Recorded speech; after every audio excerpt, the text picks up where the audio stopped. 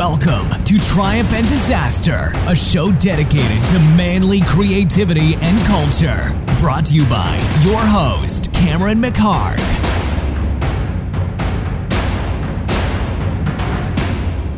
Hey guys, it's Cameron. We're back for another week at Triumph and Disaster, and this week I have Nick German on, who is a former British Royal Marine Commando officer, 18 years, avid rugby player, but also before all this and during and after, he's also an actor and a poet, and now he's a leadership consultant as well, and a really, really amazing guy. We've hit it off really, really fast, and there's the similarities between us are just absurd, so we became fast friends, and we only hung out a few times, but I thought he'd be perfect to have on the show, and I think you'll enjoy this conversation. So this is Nick German, Triumph and Disaster. All right, Nick, let's do this. Here we are in the car. So, Nick, we've know each other pretty well, but we haven't known each other for that long. So we're just going to talk as if, we're assuming nobody knows who you are, so I'm going to ask you a little bit about you and... So you were a British Royal Marine, and you're an actor, and from what I've seen, you're actually a little bit of a poet. Well, that's under advisement, definitely. and some people would say I was just an actor who happened to have spent a little bit of time in the Royal Marines. One of the funniest things I heard when I left was a very great friend of mine said, "But mate, the Marines was your Hamlet," and I took huge offence in the first instance until I realised, actually, as an actor, I take that as something of a great compliment. Yeah, and so when you were, how many years was it again? 18. 18 fucking years as an officer. For murder, I think. So we've talked about some of this stuff before, but like I said, I'm just gonna. So like how, at what point did you know that was what you wanted to do, or at least at that time? Well, I know the exact point, but sort of leading up to it, I wanted to be, as I suspect many young boys do, I wanted to be a sportsman. As those listening can tell, I'm clearly British, so I wanted to play football or soccer. Mm-hmm. And then for some reason, I wanted to be a train driver. That didn't last very long. Mm-hmm. And I think I wanted to be a lawyer again, I think because I thought it was cool. And then the Falklands War happened in 1982, and I remember watching it and seeing specifically the Royal Marines and reading about them and hearing about them and what an extraordinary group of men they were. And I use the term men advisably because at the time and right now it's still an exclusively male organisation apart from the band service, although it's gratifying to hear that in 2019 that we will be accepting women into the commando role. So women, although they're still available, they can still become commandos, but not in the Marines. You can still do the commando course. In 2019 they'll actually be allowed to join the Royal Marines and have the in a combat role. Yeah, and have the opportunity to become commandos and serve alongside and as part of, and with no differentiation whatsoever. Wow. So, I know, it's a big news. So, but that's not true for the U.S. Marines yet. Not that I'm aware of. Not for the combat. I can't comment. I'm not sure. Maybe not for combat. Yeah. There have been women in the U.S. Marine Corps for a number of years. Again, I'm that's not true. An expert in their timings. But what was it like? Because I think I know, but just so, what was it that drew you towards that? Because I have a feeling that it's more than just. There must have been some internal things like for yourself that you needed to. You're asking me to be vulnerable. You don't have. You can go only as far as you want to go. Not spin out the. But I mean, it's just that someone who is an artist and an actor who did 18 years as a fucking officer in the British Royal Marines. There's that's interesting, man. Stuff going on. Yeah, there's a lot of. Well, I'm assuming, and I know personally, I'll be honest. but there's a lot of stuff that that you needed to explore or challenge yourself with in some way. That's absolutely right. No, and it started off and ostensibly and clearly, at the time I didn't recognise, what might have been the deeper, truer motivations, but I was never interested in business or being in an office or anything along those lines. Right. I was a Cub Scout and a Boy Scout, and I wanted to run around and charge around outside in the woods. I enjoyed sport and acting, the only two things that I really enjoyed. I had a sense of duty to my country for whatever reasons. Mm-hmm. At the time, I might not agree with it today, or it might have changed today, but at the time that's who I was, and I'm very proud of that.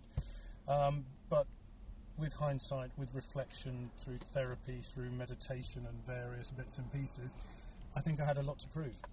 Which we'll get to also, by the way.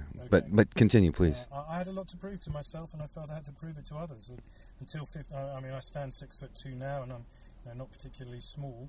Up until 15, I was the smallest guy in my year at school, and I was bullied. Not dramatically, but I was bullied, and I didn't like it, and I wanted to stand up for myself in some way. And I took up karate, and that helped me stand up for myself a little bit, gave me a bit of a sense of confidence, a little bit of sense of possibly misdirected machismo or masculinity. I'm not sure that's necessarily true after reflection, but at the time, that's what I thought I needed to do. And at the time, I believed the most manly thing a man could do was to be a soldier, and to be, for me, the best military force in the lexicon of British military was the Royal Marines. It was the hardest thing to get into. I would agree. So to get into it was going to be this huge challenge, which, if successful, then I was going to, in my mind, become a big man. And actually, I think at the time, as importantly, I wanted it to be in others' minds as well, that I was a big man. Sure. I'm sure there's family issues there. My father was perhaps not the most affectionate, and I think I craved it and wanted to be a big man to him. Yeah.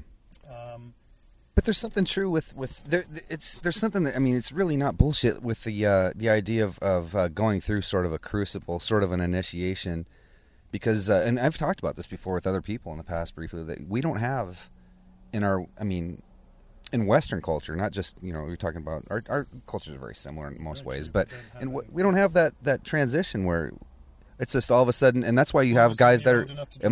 Wait a minute, exactly. I guess I'm a man now, I guess. Yeah. I suppose. I mean, that is something there that does transform you into that, because it's not a game.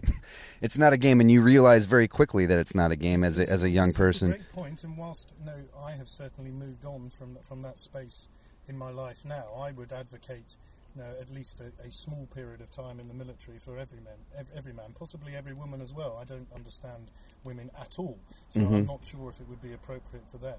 But certainly from a male perspective, to get some discipline, to have an understanding of that, to have an understanding of camaraderie, of teamwork, of challenge, of facing yourself too. I mean, at least boot camp, right? At least, because operate in circumstances which are difficult, and you have so much more within you than there's no way that you will know until you're pushed to that point.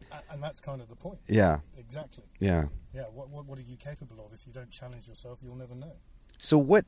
You mentioned that you were interested. Obviously, you're rugby, football, acting, and then you were interested in the military. I never touched rugby, which is a huge that came later. Of mine until I got to university. Okay, but now that overrides almost everything. Almost everything. Yeah, but you mentioned act. So were you involved in acting or anything when you were younger as well? Oh, or? Very much. Yeah. The first thing I can remember was understudying Oliver at middle school as I guess 8 or 9 year old, and I actually sang "Where Is Love" at an old people's home in LA, something like 35 or so years later, at a Christmas thing when I was studying acting over here.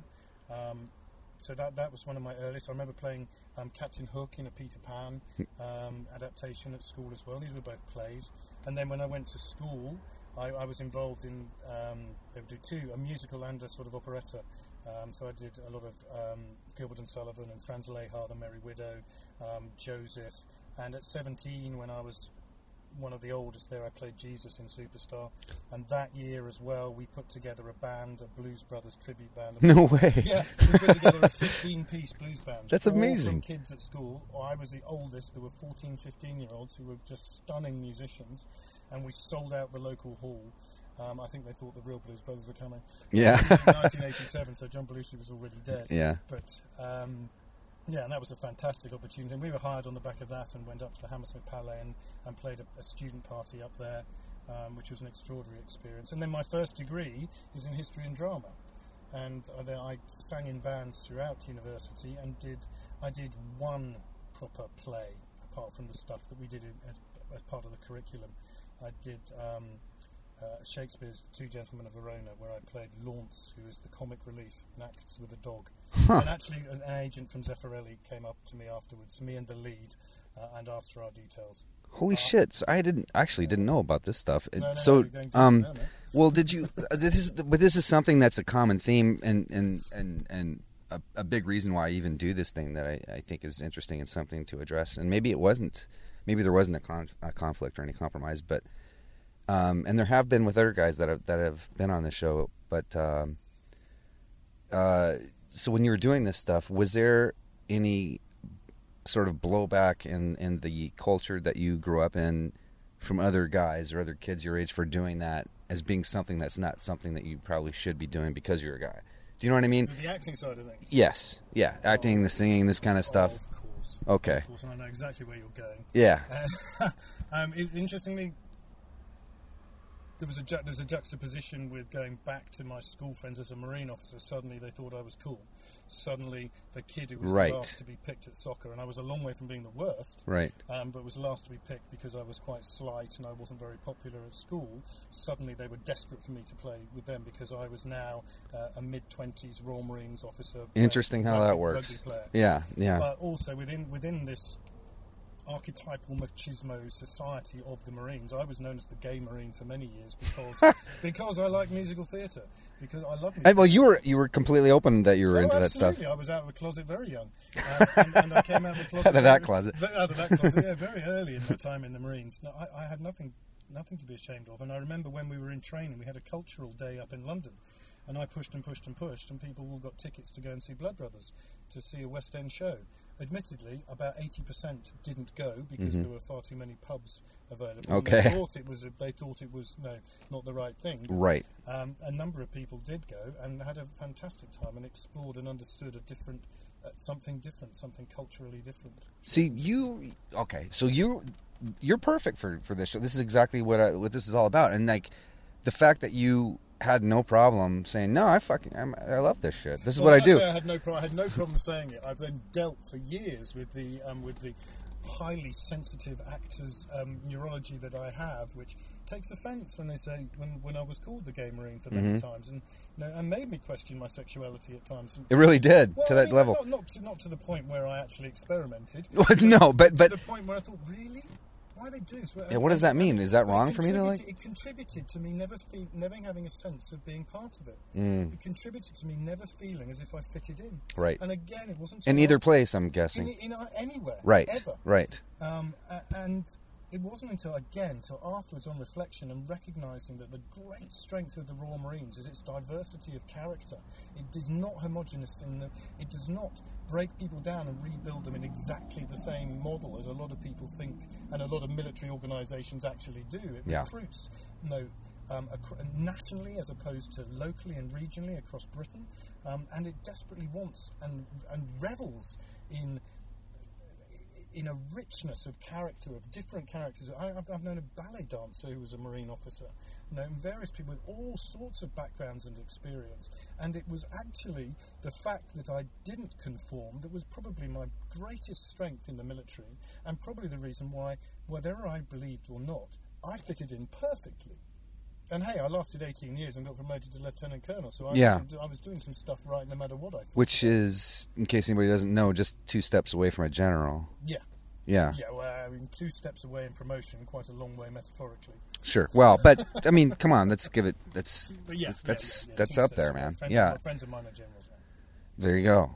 So that, I find that, I really admire that. I think that's the whole thing is like, but so many other guys may have been in similar shoes, but felt like they couldn't do it, or they couldn't talk about it, or or maybe not do it at all because it wouldn't fit in. They wouldn't. It's a great point, isn't it? Here's me sitting here having had a great career, complaining a little bit or judging myself for being weak and joining the military for weak reasons, when actually it was those exact circumstances that led me to a very successful career where I got to travel the world. I made great friends, and it speaks a little bit to Tony, some of the stuff that Tony Robbins says. And we criticise and decide that we don't like some of the things that our parents and our early lives and our teachers maybe did to us, but one way or another they made us who we are. And if we've actually achieved something,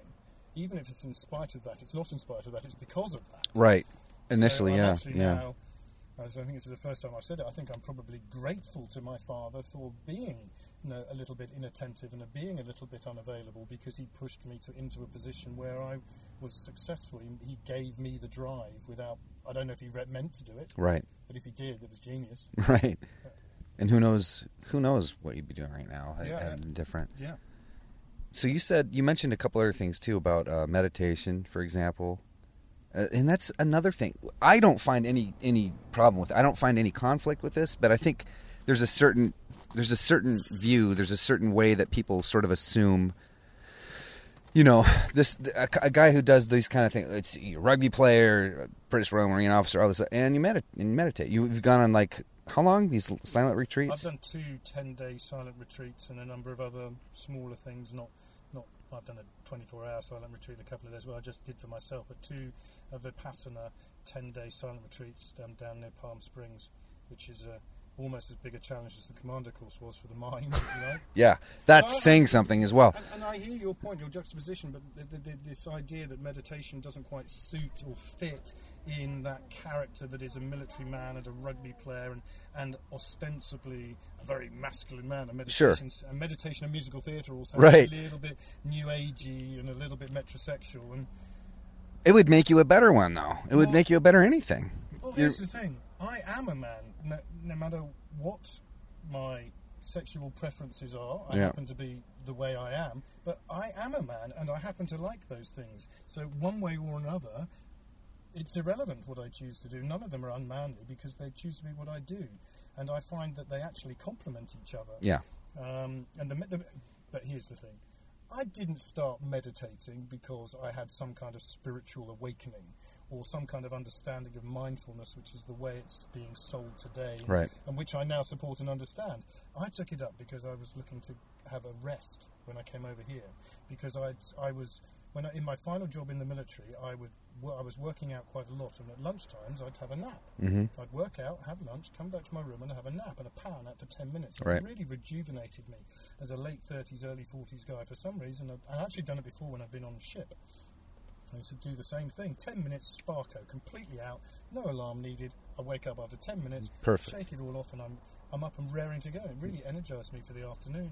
So I was really interested in how I was going to be able to get into that space when I came over here, and I was working I was studying, which were going to be long days, doing new things. I imagined that was going to be quite hard work for me, and I knew also I needed to rip down some boundaries and be emotional, how tiring that can be.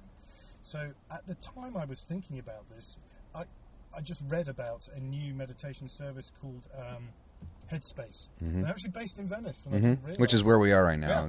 We're just down the road. I've never been to the headquarters, but they had an inaugural event at the BAFTA headquarters in London, and I happened to be free and available, and I went up and did this one day. It was free. This one day workshop on meditation. And I can't say I really loved it, but I thought this might be useful, so I started taking their program, which was free, and you can get the app, and I'm not advertising it for any other reason than I've done it and I believe in it. I think everyone could benefit from this. And that was literally maybe 3 or 4 months before I came to the States, but about 6 or 7 months before I started. I started at the Lee Strasberg Theatre, or Institute, sorry, and so I started doing it. I was doing it fairly regularly, trying to do it fairly regularly, and trying to get into this place where it refreshed me, because I wasn't going to be able to go to bed. I suspected, as what happened, I suspected I was going to be living in Santa Monica and working in West Hollywood, and there was no way I was going to be driving or riding back to Santa Monica to have a 10-minute nap and then go back to school. So I was looking for something I could just find a quiet spot, sit down, close my eyes, and follow your breath or whatever your meditative practice might be. And that led me, when I got here, I now started to understand a little bit about meditation, and that you sit there, be quiet, to allow thoughts to bubble up, to let things happen, and you're not trying to suppress thought, you're actually allowing thought, and then following your breath, and when thought comes, blah blah blah. I'm not a meditation guru, so I certainly don't want to. Yeah, but you know what? It doesn't take that much really to describe what it is to do. Really, you know, doesn't. Yeah. But that led me to Buddhism, and I'm not a Buddhist, because I refuse to take refuge because I enjoy sex and alcohol. And they are supposedly forbidden, and I suspect there's an awful lot of hypocritical people out there who claim maybe to be of a certain persuasion but are breaking some of the rules of the organisation without... anyway. So that led me to a Tibetan Buddhist camp, I don't know, up near Santa Cruz called Vajrapani. Mm-hmm. And I went up there for a day and ended up staying a week and started listening to some of their teachings. Now one of my great friends is a Tibetan Buddhist nun called Tenzin Chogi, who I adore. Mm-hmm. She's a great mentor of mine, 6'5" woman. What? Yeah, she's a big girl, but she's wonderful, she's inspirational and just full of love. And so I started listening to some of their teachings and started thinking about silent meditation, and then I went back there 3 months later and did my first 24 hours up in solitude, and I forced myself to be silent. I was actually checking that, the reason I came over here was to be an actor. Mm-hmm. I was checking that was real. I was sitting trying to be Okay. silent and allow anything to bubble up just in case there was something underneath it. She just wanted to be real honest with herself I'm there. trying Yeah. to be honest with Yeah. myself.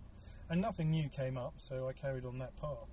And then, whilst I was up there, I was introduced to the concept of silent meditation, to the Vipassana technique, which is a very, very simple meditation technique, which I still employ occasionally when I get back around to meditation, because I'm flawed in my meditation practice. And that led me to a 10-day silent Goenka retreat, which was a challenge. So 10 days and you didn't say a word. Well, there were a couple of words spoken. You were not allowed to communicate in any way, so you weren't actually even allowed to look people in the eye.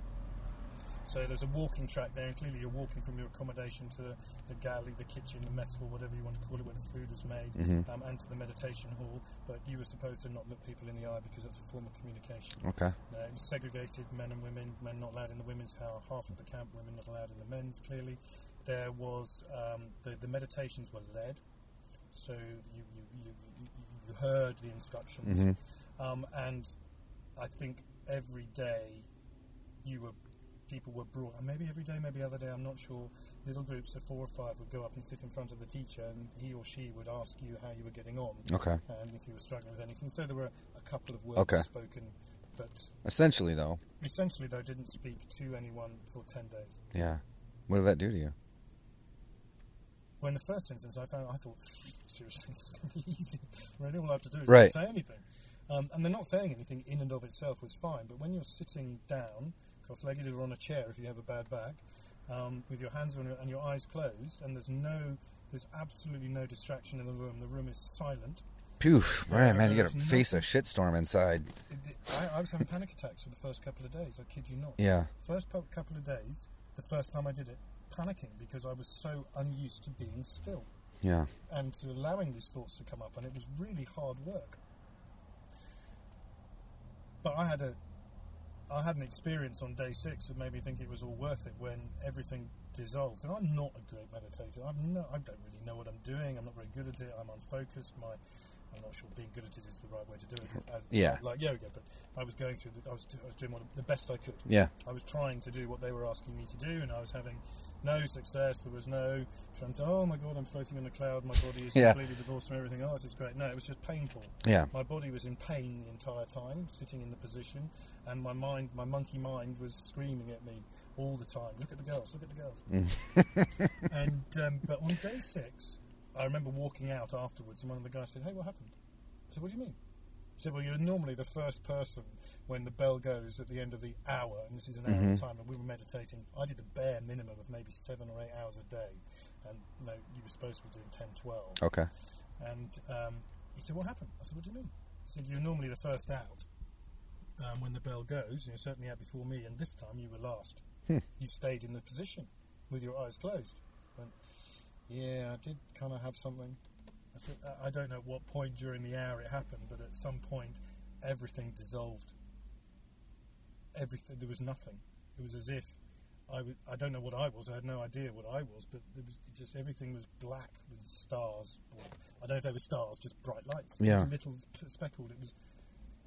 I just disappeared. Wow. I had no sense of body or anything, but it literally, I say that because now I'm looking back and rationalising it, had no sense of anything other than, oh my God. Your ego disappeared. Everything disappeared, Yeah. but it was instantaneous, because as soon as it went, I went, oh, we gotta love this, and I tried to grab onto Okay, it. And, okay. you know, if you understand much about Buddhism, attachment is Right. a big thing. As soon as I tried to grab it, it disappeared. So It's like trying to grab smoke in the air or something. It's like, It just goes. Yeah, yeah. and I came straight back to my body. And this didn't even last a second. This was not 5-10 minutes of dreamy otherworld state. It was a split second. Oh, well. Thank God. And so I was sitting there for an extra 20 minutes trying to get it back. Yeah. And I've done a lot of meditation since. I've done another 10-day, and I've never got close. I don't know if I've got close to it, but I've never experienced anything like that before. But it was magical. Do you do a practice, a daily practice like? I've just started again. Yeah. I've just started again because I'm not the person I want to be in all the relationships I have in my life. I sat down and looked at why that might be and why sometimes I get upset about things that I might not need to, and on reflection and on talking things through, there probably wasn't a requirement for me to get upset. Mm-hmm. So I've looked back at when this has happened before, and I've realised that I can be controlling, very controlling, and manipulative and very selfish. And the most loving I've ever been, the most selfless I've ever been, the most uncontrolling. What's the opposite of controlling? Just letting things go. Yeah. What's the opposite of controlling? Yeah, what is the word for that? You're the Englishman. Uncontrolled. No, I know. Damn. I'm the peasant that took your language. Let down by a little vocabulary with American in the car. We could talk about how I tried to play. I'm genuinely embarrassed. I'm sure I'm going red. I'm not looking at you. It's like the Van Halen moment the other night. But I reflected on when I was the most loving, not seeking control, just willing to be, and it was when I came out of that first 10 days, and it was through meditation and through just following my breath and through removing angst and anxiety and not trying to be stuff. So literally in the last week I've started again, just a very short amount. You don't have to do a huge amount, not that I'm teaching, but I'm doing 10 to 15 minutes a day at the moment. And I also find, and this is taught all over the place as well, you can meditate all day. All you need to do is just follow your breath occasionally. Right. And calm the monkey mind. Right. Let the monkey mind know to focus on your breath as opposed to all the chatter and all the nonsense and all the thoughts, none of which are true. Yeah, it's just, you can do it right now. Like right now, I bet you someone out there listening right now, like you're not aware of how you're. People listen to this? There might my grandma probably listens to it. Dear. I better Maybe. not fucking swear then. Yeah. So but for example, you don't know like what your left toe feels like in your sock right now, or so. I'm just giving a random example. No, okay. So this is you're not aware of everything. It's just to bring you back to you can something. Do a walking meditation and start feeling your feet on the ground again. I'm not talking barefoot on the grass, which is beautiful, but I can feel my feet suddenly now, and I wasn't feeling them. I can start to feel a little bit of air on my face, as opposed to just walking constantly on our phones, constantly distracted. And if we're not on our phones, we're distracted by something else. We've got music in our ears, we're not listening to anything, we don't hear the birds, we don't feel the wind, and we're not ourselves, and we're not calm and peaceful. We're constantly agitated, in a state of agitation, in a state of monkey mind. Yeah. And I have a desire to build a sculpture of some sort, which is a rampaging bull elephant made up of monkeys. Oh, So the elephant, there's no substance to the elephant other than the monkeys. Right. So the monkey's arms and legs and tongues and things, and they're just crazy and berserk, and this elephant is just rampaging. I'd love that's a perfect image. Yeah. Yeah, of just all these thoughts and feelings and that's the monkey mind. Everything that just rampages through your head all the time that you confront yourself with when you do this. We're just so distracted all the time. And so a benefit of that is at least for me, and this is kind of because we have so many fucking crazy similarities in our life. They're not the same, but there are a lot of similarities. Yeah, and so for me, just for example, and I'm not making this about me, but just to kind of segue into something similar with your experience, when I was in my early 20s, I got into a teacher who was a teacher at the Strasberg Institute in Los Angeles. He taught there in like the 70s and 80s. His name was Douglas Dirksen. No, he was. This is like 70s and 80s. It was like Lee actually appointed him to teach there for a while. My great teacher, the guy who I would have paid and worked with, Mark Marno, only died this year, and he was appointed by Lee. Okay, all right. Well, they probably knew each other. So was Hedy Sontag. They probably knew each other. Yeah. Okay, so this guy changed my life, and I'll never forget him. I'll never forget. And but being at that age, and it was not long after my military experience. Please do. We're fogging this thing up. All right. Glad you did that. Fuck's sake. Sorry, Grandma. Sorry, Grandma. Yeah. So And any I remember him. Yeah. I don't think they're listening. The Lord's Son's name. But I remember him saying, like, I was so fucking clueless about myself. So fucking clueless. And I just remember him saying, you need to know yourself.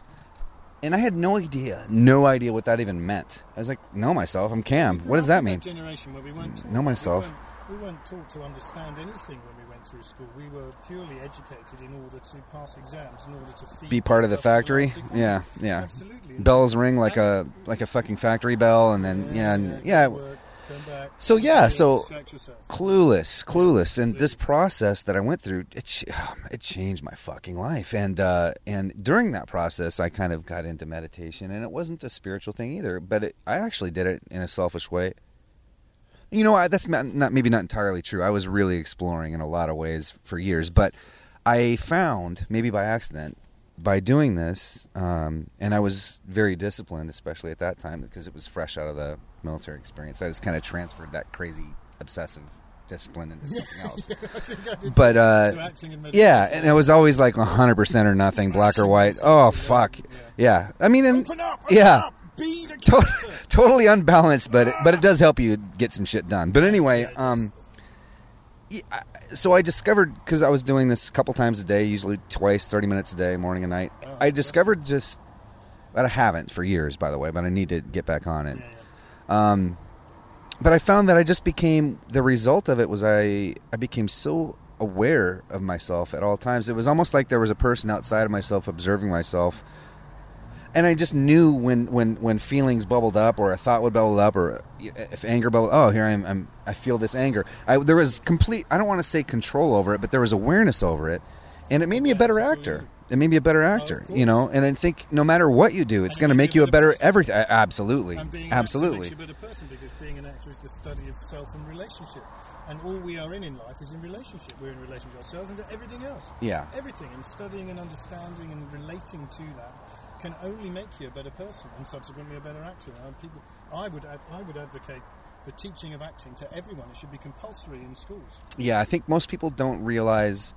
I mean, look, when we say acting, we have our own opinions about it, and we came from a similar discipline, so we obviously have probably a very similar idea of what it is. But if you're talking about our idea, it's about self-awareness, knowing who you are, brutal honesty, and exposure. This is not easy shit, by the way. Vulnerability. So, and before that, though, it's not. No. Read your Brené Brown, The Art of Vulnerability. That's where I got it from. That's what the book's called? Well, there we go. I'll put it up. Daring Greatly. One of the books is Daring Greatly. I'll look it up, and I'll put it on it's triumphanddisasterblog.com. So anything that we talk about like this, I'll put it up there so everybody can check it out. Okay, so it's about this stuff. Her books introduced me to vulnerability and the need to be honest and open with ourselves and other people in order to relate and connect, because we live in a disconnected world and we don't connect to people because we're not honest, because we're never there. Right. We're never in place. We're never focused on the other person. We're always distracted by. I was reading the other day, and this is clearly true, even just having a cell phone in your pocket changes the way you relate to the person you're talking to. Because you think about it, you want to go to it, or right. You get into an argument, if you're in a relationship with someone, and I mean by relationship, I mean any connection to any person, just walking down the street and you look up, you're connected, you have a relationship suddenly with that person, and you have a gun on your person, that relationship is going to be absolutely. Yeah. It's not the same thing, but if you have a mobile phone on your person, it changes the dynamic. It changes the dynamic. Are you waiting for a call? Yeah. Is there something going on you're missing? Because that's what everyone thinks. Exactly. That's what I'm missing something. Even though there's someone right in front of your face. That's what you're missing. Yeah, exactly. About what you're missing. Right. Yeah. So you're detached from everything. You detach from everything. There's another book called I think it's called Shambhala, if I remember right. I've read this years ago, but ironically, this has popped up when you mentioned that. It's based on Buddhism, but it's all about vulnerability. It's all about that. I'll put that up too. So much leadership training these days is about vulnerability as well, about being honest. And if I look back at some of the greatest things that I did, the best leadership examples that I set as a Marine officer, and hopefully in life as well, have been when I've owned up to my mistakes. Yeah. When you own it, when you take responsibility for. I take responsibility. I'm vulnerable. I don't know what's going to happen at the end of this, but I need to tell you the truth, because otherwise I'm letting myself down and I'm letting you down. And then what do you do from there? then you see what happens. You Then stand up and you say, this is me. You take care of whatever that. And you say, I'm a leader and this is who I am and you come with me or not. But I'm being honest. Most people don't lead. Most people look to give other people what they want. That's not leadership. Tell me more about that. What do you think good leadership is? That's the number one thing? Damn it, I wish I hadn't started. Integrity. Okay. Well, you don't have to do... I mean, Setting that's the just... right You know, you can make this... You can do a summation if you'd like. Two distinct components to it. The first one is that you need to stand up and be willing to be counted for your perspective, for your actions. For your actions, probably more than your perspective. The perspective is less important. For your actions. You stand up and say, this is what I believe, this is who I am. And the other one is... And you can't do that without knowing yourself. You probably can't. You probably can't. So maybe maybe we've known ourselves better than we think, because we all judge ourselves so bloody harshly constantly. Sure enough. And that's not fair either. The other side of it, and we've not prepared this, or I haven't prepared this, but the other thing that brings directly to mind is that there's a difference between being a leader and being in a leadership role. They're distinct, although they are not mutually exclusive. Mm-hmm. In my personal opinion, everyone is a leader, even if to yourself. And we can explore that either later in this or at another time. But also, when you're in a leadership role, then it's no longer about you. It's now about your team. It's about the mission, about what you're trying to achieve, and it's about unlocking the potential of others. Then when you're in a leadership role, it's all about helping others realise their best selves. Bring the best out of them. Bringing the best out of others. Yeah. And generally, in order to achieve something. No, in order to achieve something as a team, whatever that team is. And you have great examples all over the worlds of sport and business, etc. And so they need to know whatever that vision is clearly, on very clear terms. You have to have a very clear clarity. Is absolutely vital to what we're doing, and so much. So it's not just like, go do this, and I'm not going to tell you why. No, you've got to tell people why. You've got to tell them what and why, but not the how. So you empower them and you give them a chance to make mistakes. You've got to let people make mistakes. Michael Jordan, Thomas Edison, they both said they wouldn't have achieved what they did in life if they hadn't screwed up continually for years beforehand. You know, making mistakes, and the environment that enables mistakes is an environment that enables innovation. Without the freedom, the headspace to make mistakes, you're never going to change. Yeah. Nothing new is ever going to come. You've got to break something. It's like going to the gym. If you don't try and lift a little bit more than you're capable of, then your muscles are never going to get any bigger. You're never going to get any stronger. If you don't push yourself a little bit further, you're never going to change. Nothing's going to change. We've got to make mistakes. We've got to break in order to grow. So the environment that we enable is absolutely vital for innovation today, and that is something a good leader or a great leader does. They enable this environment. You celebrate success, but you do not denigrate failure, as long as it's well-intentioned failure. Mm-hmm. You say to them, hey, I love what you're doing. Make the same mistakes again, and we're going to have a chat in the office with the door closed. But I love what you're trying to do. Keep going. Keep going. So as a leader, you would actually, in a way, when you're checking in, you're kind of taking responsibility for you're even owning their progress or lack of. Absolutely. Yeah. It's all about responsibility. When a team wins, the team takes credit for it. When a team loses, the leader is responsible for it. Right. Yeah.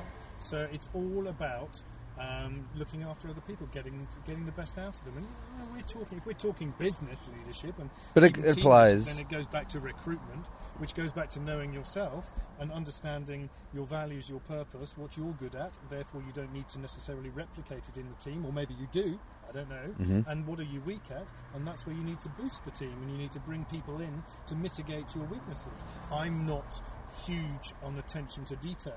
So when I'm leading a team, I need my number two to hold my feet to the fire. I'm more of a bigger picture. Right. I'd like to consider myself a visionary. More that sort of idea. I'm not Steve Jobs, clearly, but I like dealing with ideas as opposed to the real... The taskmaster. Yeah. So my Sergeant Major, when I was a company commander at 4-5 Commando, knew the military numbers of every one of the 100 guys that worked for me. So he knew the detail. He had a absolute grip on the detail, which meant I didn't have to, which allowed me to be free to look at how to set people free and their potential and make them great, and prepare them for the next level up, and plan the missions that we had to go on and work out the training, etc. How is so? I'm going to circle back to this in just a minute, and we're not going to go too much longer. But so how had this experience, 18 years? How do you apply that as an artist, or do you? Well, How is it? It's life experience, and I studied the method, and the method is all about bringing experiences that you've had that are similar or equal to the one that your character is having, and bringing them through so that your character is actually living a truth, and it's the truth from you. So I think actors, and I genuinely believe that, actors who go to school and then become actors and do nothing else, a lot of them perhaps aren't as believable as they could be, because they've not experienced anything even close to the experience that their characters are going through. Right. So how can you really bring truth to it? Right. I mean, there are people out there who... And that goes for every art form, really. Every art form. How's it truthful? How can you believe a 16-year-old singer talking about love and loss? I've heard the argument. Sorry, I'm cutting you off. No, please. I'm just agreeing with you. Stone. Amazing soulful singer. I think she was 16. She broke through. Amazing voice. Loved her voice. Didn't believe a word of it. She hasn't gone through any of that. Right. Now you're a 35-year-old singer with a brilliant voice who's gone through heartache one way or another, and suddenly, oh my God, you're breaking my heart, and it's touching, and it's different, and you're actually reaching out to people, and you're connecting through your art form, and that's what I believe. That's what I believe art is about. It's about connecting. It's about people realising that there is a greater sense of something. There is a humanity that connects us all. That it's okay. That, oh my God, other people have experienced what I'm going through because I thought I was alone. Well, you're not. Right. Because up there on the stage or up there on the wall hangs a piece of art that says to you, I'm not alone. That says to you, that person's gone through it. For some reason, Munch's The Scream just comes to me, into my head now, which I love as a piece of art. I don't know what it's about, but maybe it's about depression, maybe it's about anxiety, maybe it's about frustration, maybe it's about something. That's what it says to me. It's, help! But there's something there. Gone through it. I've often looked at things like that as almost like a little wink to someone from could be centuries before, but it's like this little personal wink to you, and however it affects you, but it doesn't come from. It's not a technical piece of work. Great it's not technical. It's universal. Yeah. That's why Shakespeare has lived with us. That's why. We can go back to whoever we want to talk to, even Chaucer, and great art in whatever form it is. If it endures, it has a universality to it that is still speaking to people. And so often when you say that piece of work is dated, it was never universal. Maybe it was never truthful. Maybe it was never honest. Maybe it was never a real experience. Maybe it was just someone making up a story. Right. When someone, and you know it, don't you? You know when someone's being honest. You know when you're watching a movie and it comes through and a tear swings to your eyes, your heart misses a beat, you go, oh my God, that person is living that right. Sure, you see it on stage and I've just got chills. You see it on stage and you go, oh, that person believes what they're going through, and I feel it. Oh, you feel it. It's fucking electric. It's and it's not to say that you can't be like I said, technical. I keep saying that word, but it's like, you could be, for example, and I've talked about this. It was on a different podcast actually. Whenever somebody was asking me about what you would say advice to you when you were 20 years old or something, and. But I said, what I thought of, the thing that kind of, I went to film school late in life. I went to film school in my early 30s. I went to Art Center College of Design, and it's an amazing school. And the kids, I was surrounded by kids. I say kids. They're like 20 years old. I was 41, and I was surrounded by 19, 20 Okay, so this was okay. Yeah, they're like 20 years old, whatever, from around the world, and they're really talented, really smart, and they're really self-aware. Really, really smart. But that's true too. But for the most part, and I'm not speaking for everybody, and this is not in any way downplaying anybody in any way. They haven't lived, and so because of that, they can make some really impressive shit. But they haven't lived, so they don't have. They don't know what to say. They got no heart. They don't know what to say really yet, because there's nothing there yet. Connect to the experience. So you can make exactly. So it's active. So there's nothing that it can look great. It can be very impressive, but it doesn't. It's just not there yet. There's nothing to say. Yeah. Totally. So it's almost unfair. It's almost unfair to be that young and say, "All right, no, go get it, go do it." So there is something to say with. Look at people like David Mamet who say that theatre schools kill actors. Yeah. I've read his books. I don't necessarily believe that. I don't believe everything he says either, but everything he says either. I is love kind of his writing. me too. He's a little cold on the actor side, in my opinion, He's but provocative. I like that. I think there's a point there. Yeah, no, but what he has to say, there's a lot of respect in what he says too, though, as far as the written word and this sort of thing. I know what you're saying. Yeah, you have to, but the point is you have to. I don't want to. It's not that you have to like suffer. It's not. That's inevitable, though. When you live, you just have to live. You have to live. Well, here's the thing: you need credibility in whatever it is you do as well. There's very few great sports coaches weren't great players. Because they've come through, they've played at some level or not, usually at the highest level, and subsequently the people that they're talking to, that they're leading, that they're coaching, are listening. You say, this guy knows his stuff because he or she has gone through it. Same in the military. Similarly enlisted to officers, yeah. In the Royal Marines, the officers are trained in the same establishment as the men. They all have to do the commando course, but Royal Marines officers have to do it faster. Every single one of the tests we have to do faster, carrying more, doing it better. Whatever it is. So when you can't ask anybody anything that you can't do better. When you come to command, they know. They look at you and say, he can do it. Yeah. So, and I think it's something similar with an actor, but acting's about belief. It's about endowing an experience with a truth. And if you haven't had that truth, haven't had that truth, then it's acting. It's hard.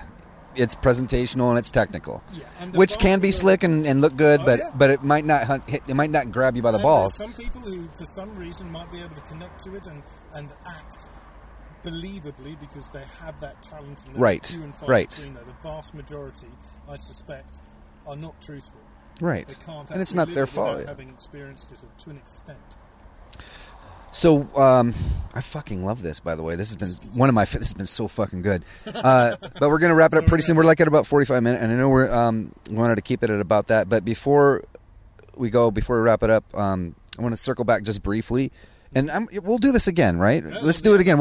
Maybe we can talk more about specific shit maybe next time. But so just briefly before we go, on leadership. If you don't mind, would you like to mention what you have coming up here? Clausewitz wrote the book on leadership. But we can segue to what you're doing here personally, yeah? If you'd like, for a minute before we go, you want to talk about it? Yeah. Talk about it in general? Or? On what you're doing specifically. Okay, so I came over here. Or not. If I'm putting you on the spot. I will spin off some Okay, stuff. all right, let's do it. Where we land, mate. I have always been passionate about leadership, and I'm sure that's come through in some of the points or the discussions that we've had over the last however long. I clearly have a lot of experience in it as 18 years as a leader in a military environment, which arguably might be one of the hardest environments to lead in. So I'm fascinated by it. I'm very interested and very experienced in it, and I never wanted to lose that when I became an actor. If I ever wasn't an actor. When I became a professional actor, maybe, I don't know. But the journey since I've been here has been interesting and difficult and challenging and wonderful and just bloody hard, to the extent where I've worked for 3 different leadership consultancies. I got my green card through leadership consulting, where I've been trying to bring some of the lessons of military leadership, behavioural, procedural processes and behaviours to the corporate space, to the business space, and indeed to individuals to help people achieve what they want. And my catchphrase is, I help people deliver high performance on purpose under pressure. That's what we did in the Marines. Right.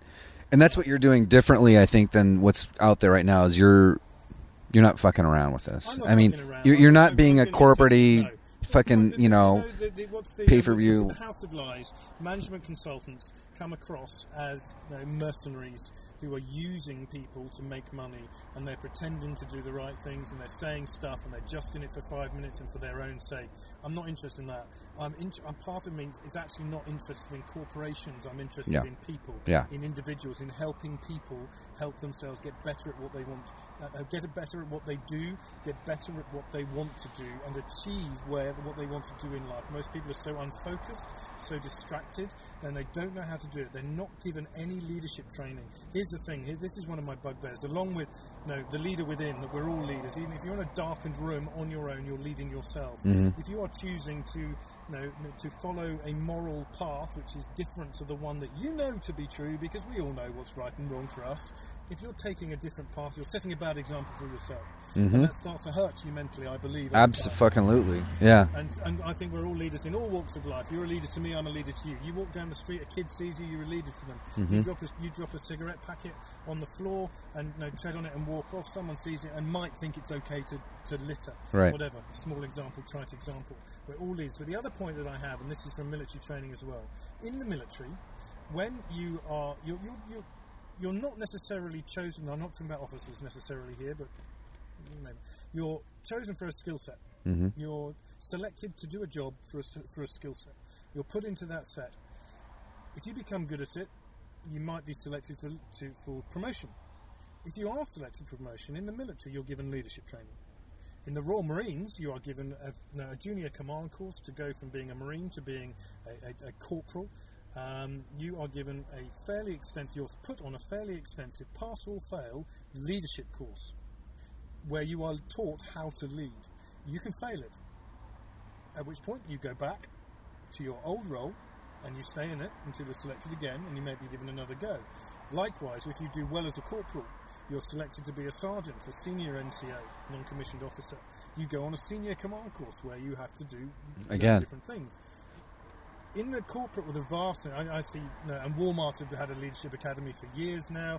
I know Amazon are working on a leadership academy, and there are an awful lot of companies, good companies, big companies, oddly the ones that have survived, who put their people through leadership at various times. Some of them right at the beginning, and they don't carry on.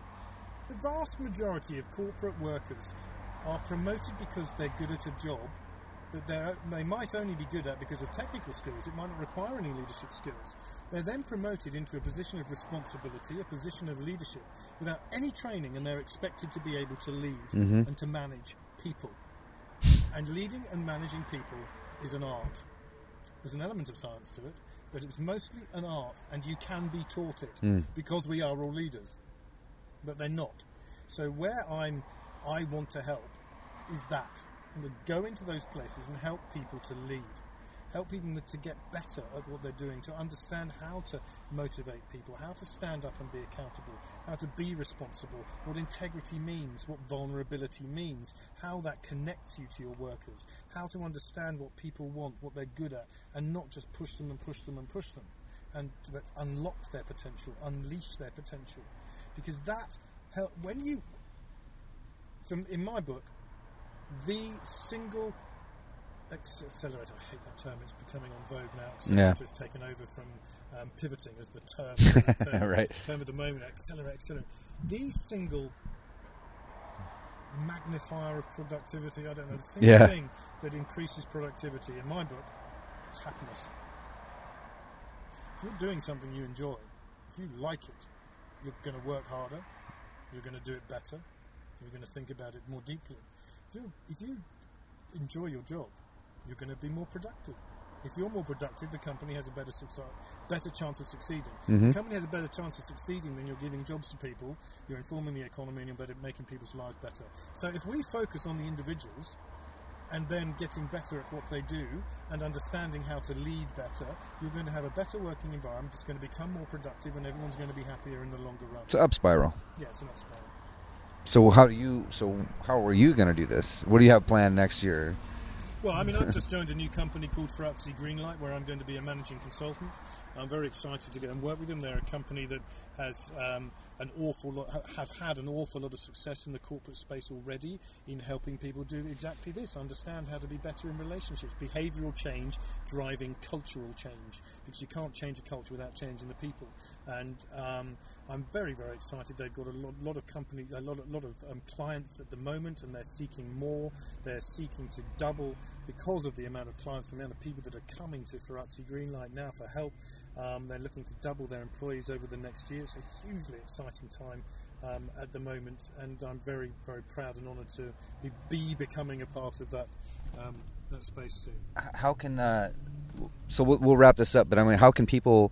Do you have anything? How do people get a hold of you? Is there do you have a Twitter account? Do you have a website? I'm on do you want to put it? I'm on Instagram. I've just taken my website down because it was just acting. I will be setting up a new website called The Naked Consultant soon. Okay. Or The Naked something. It's all about stripped bare consultancy, brutal truth, okay, honesty, integrity, vulnerability, as opposed to spin. which I disagree with vehemently. But yeah, I'm on Twitter. Okay, I'll put that up there on I'm the on Triumph and all Disaster blog. Facebook. I have a fan page on Facebook. Okay. All right, we'll put it up. Anything else that maybe I didn't talk about or ask you wanted to maybe touch on before we have another go at this next time? That was great. I enjoyed that very much. I think we touched on lots of little things and lots of big things, maybe in a shallow way, and maybe next time we could go into a bit more depth. That sounds good. Yeah, and something. Fucking loved it. Thanks, man. Cool. You're welcome, mate. All right. So that was Nick German, you guys. As we mentioned, we might have him on again in the future, and maybe we'll be a little more specific and talk more specifically about a couple different things. I really enjoyed this conversation a lot. Hope you guys did too.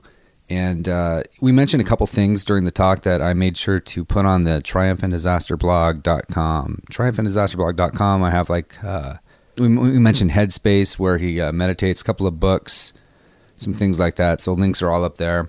And I haven't said this in a little while, but it really does help. If you guys wouldn't mind to take just a second, if you like the show and like what we're doing here, just to go to iTunes and give it a rating and review. And it's not about, an ego trip or anything like that. It really is about, it just helps Apple to promote the show. So just to help the show get bigger and better for you guys, if you could just go there and do that real quick, I'd really appreciate it. And hope you enjoyed, and Happy New Year. Triumph and Disaster.